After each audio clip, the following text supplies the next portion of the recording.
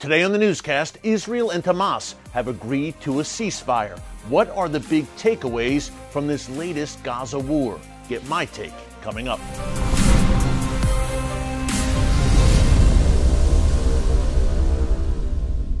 Hey folks, Eric Stakelbeck here. Welcome to the Watchman Newscast.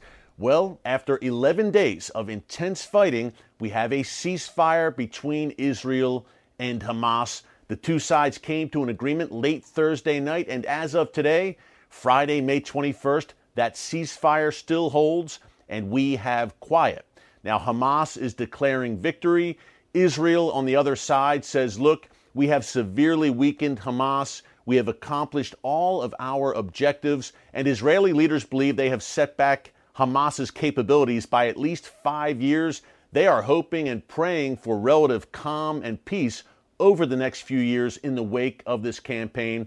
So today, before we head into the weekend, I just want to give you kind of a wrap-up on this latest Israel-Hamas war. Here are a few of the key takeaways. Number one, Hamas clearly, and by extension, its fellow Iran-backed terror group Palestinian Islamic Jihad, they have been weakened severely. Israel targeted with hundreds of airstrikes over a week-and-a-half span the Hamas military, cyber, intelligence, terror, even naval infrastructure in Gaza. Think of some of those high-rise buildings that the Israeli Air Force targeted that housed a great deal of Hamas's operation.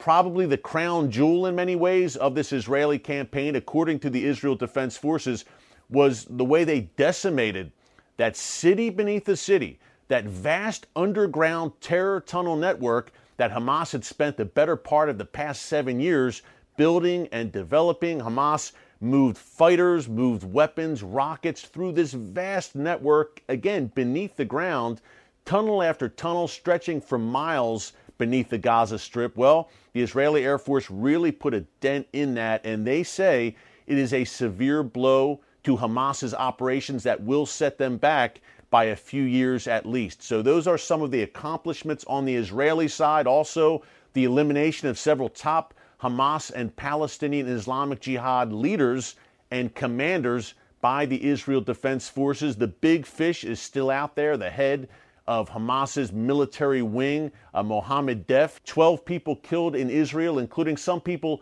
who were not Israeli citizens. They were guest workers from Thailand. And on the Palestinian side, now this is according to Hamas, the Gaza Ministry of Information is run by Hamas, so take it with a grain of salt, I guess. They say over 200 Palestinians were killed.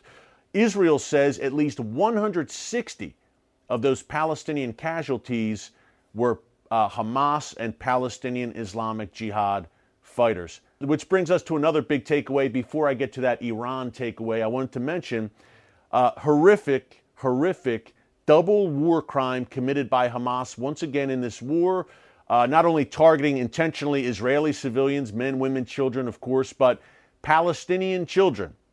Folks, Hamas does not care about innocent Palestinian children. That's why, once again, in this war, they used women, children, the elderly as human shields. They intentionally placed rocket launchers in densely populated civilian areas. Not only that, Hamas fired over 4,000 rockets during this campaign. Hundreds of those rockets did not reach their intended target, Israel. They fell inside Gaza and killed several Palestinian civilians. So Hamas is making life miserable not only for civilians in Gaza, but in Israel as well. And by the way, one of the other big takeaways here, of course, is the sheer volume of rockets that was fired now. We had one barrage fired by Hamas, at least 130 rockets in a span of 5 minutes. Bigger rockets, more powerful rockets with bigger payloads, reaching at a further distance. I'm talking not just southern Israel, around the Gaza border this time, folks. They reached Tel Aviv on a regular basis. Central Israel, hundreds upon hundreds of rockets reaching central Israel, not just here and there, sporadically, but on a regular basis throughout those 11 days of fighting. Clearly, Hamas has improved their capabilities. That's another big takeaway here. But that brings us to Iran, which has helped Hamas improve those capabilities. I said it throughout this campaign, and I hate to frame it like this, but I don't know what other phrase to use. Dry run, dress rehearsal, call it what you will. But the Iranian regime employed Hamas and Islamic Jihad in Gaza. And then they sat back over these past 2 weeks and they took notes, quite literally, and they observed the kind of damage that was wrought by their proxies against Israel. They observed the reaction, the response of Israeli civilians, the Israeli military, the Israeli government, the international community, the Biden administration. Iran observed all of this because they are reserving their most lethal proxy, Hezbollah, and that entire ring of fire that we've talked about here so often on the newscast for a future engagement. Hey, Hamas kind of activated this time, and Iran was testing the waters. How much damage can Hamas do? Hezbollah, a whole other level, folks, of lethality. At least 150,000 rockets and missiles pointed at every inch of Israel. Although the Iron Dome missile defense system had a great success rate during this campaign, shooting down some 90% of those incoming Hamas rockets, Hamas showed the future blueprint here. They want to overwhelm Iron Dome with the sheer volume of rockets fired at once. Look, Hamas has over 10,000 rockets. Hamas and Islamic Jihad probably close to 20,000 rockets combined. That stockpile, thankfully, is probably depleted after the past week and a half. But Hezbollah, 150,000. Talk about volume and the ability to launch thousands of rockets per day. Not just over 4,000 over 11 days, which was bad enough, as we just observed, but thousands in a day. That ring of fire, Hamas, Islamic Jihad to the south, Hezbollah to the north, in Lebanon and in Syria, the Houthis in Yemen to the south, Iraqi Shia militias to the east, Israel encircled with that ring of fire. So Iran is setting things up strategically. They know what they want to do. They've succeeded now in surrounding Israel on all sides, and this was a test run for a greater conflict to come. Final thoughts here. How did this conflict start? Folks, it was not because of the controversy surrounding Sheikh Jarrah and the fact that some Palestinian families there may be evicted. That's a land dispute. It's in the courts right now. That was not the cause. It was used by Hamas as an excuse and a pretext to launch rockets, as was the unrest atop the Al-Aqsa Mosque, or in the Al-Aqsa Mosque atop the Temple Mount, where I'm sad to say Palestinian rioters were storing weapons inside the mosque and not only using them, Molotov cocktails, rocks, against Israeli police, but raining them down on Jewish worshipers at the Western Wall below. So that was the truth of what happened, and that has been used, sadly, as an excuse for Hamas, almost justifying Hamas's rocket onslaught, and many in the international media have taken that narrative and they've run with it. That's not the reason for the war. Occupation was not the reason for this latest war either, folks, because in 2005, every last Israeli left Gaza. Hamas has sole control over the Gaza Strip. And when we're talking about Jerusalem and Judea and Samaria, to call Israel occupiers there is a bit ludicrous in my view. These are lands that the Jewish people lived in over 3,000 years ago. How could Israel occupy Jerusalem, their ancient and ancestral capital? So it's not because of occupation ultimately, and it's not because Israel does not want peace.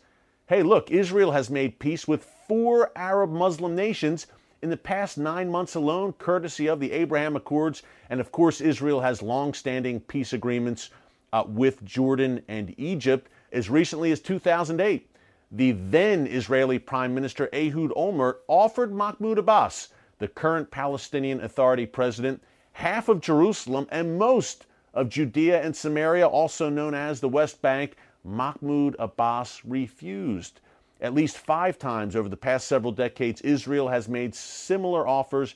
Each time that hand of peace has been slapped away. The real reason for this war and for the suffering of Palestinian children and Israeli children on both sides, Hamas is committed to Israel's destruction.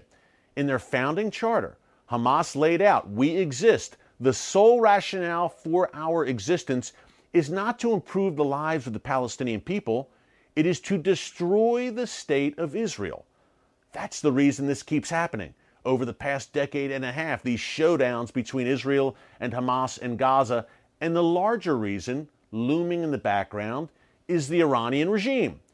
which uses Hamas and Palestinian Islamic Jihad in Gaza as subsidiaries and uses them for their own diabolical aims to destroy the state of Israel. Iran is the head of the snake, folks, and we saw it once again during this latest round of hostilities. So you want to get to root causes, as a lot of people are talking about, look no further than Hamas's ideology, their founding ideology, and to the Iranian regime in Tehran, which is the puppet master causing the discord in the Middle East right now. And that's the truth of the situation. The battle over Jerusalem will intensify in the days to come. Bank on it. This is prophetic.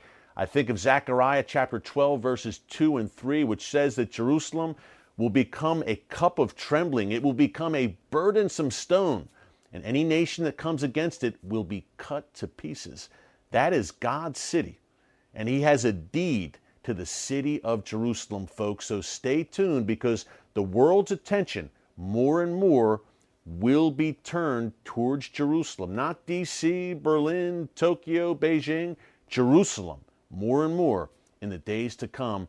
Bank on it. And do not fret and do not be fearful about what's happening in the Middle East right now and how it affects all of us, quite frankly. I said it yesterday, I'll say it again from 2 Timothy. As we head into the weekend, we are called not to have a spirit of fear, but of power and of love and of a sound mind. I'm sticking to that. That's the way to go, the peace that surpasses all understanding. Hey, thanks so much for joining us this week and for all of our coverage of this Israel-Hamas war. We're glad there is a ceasefire. We pray for the peace of Jerusalem and for a lasting peace. Stay tuned. We will have the on-the-ground reports for you right here on the Watchman Newscast. Until next time, God bless you. And remember, never hold your peace.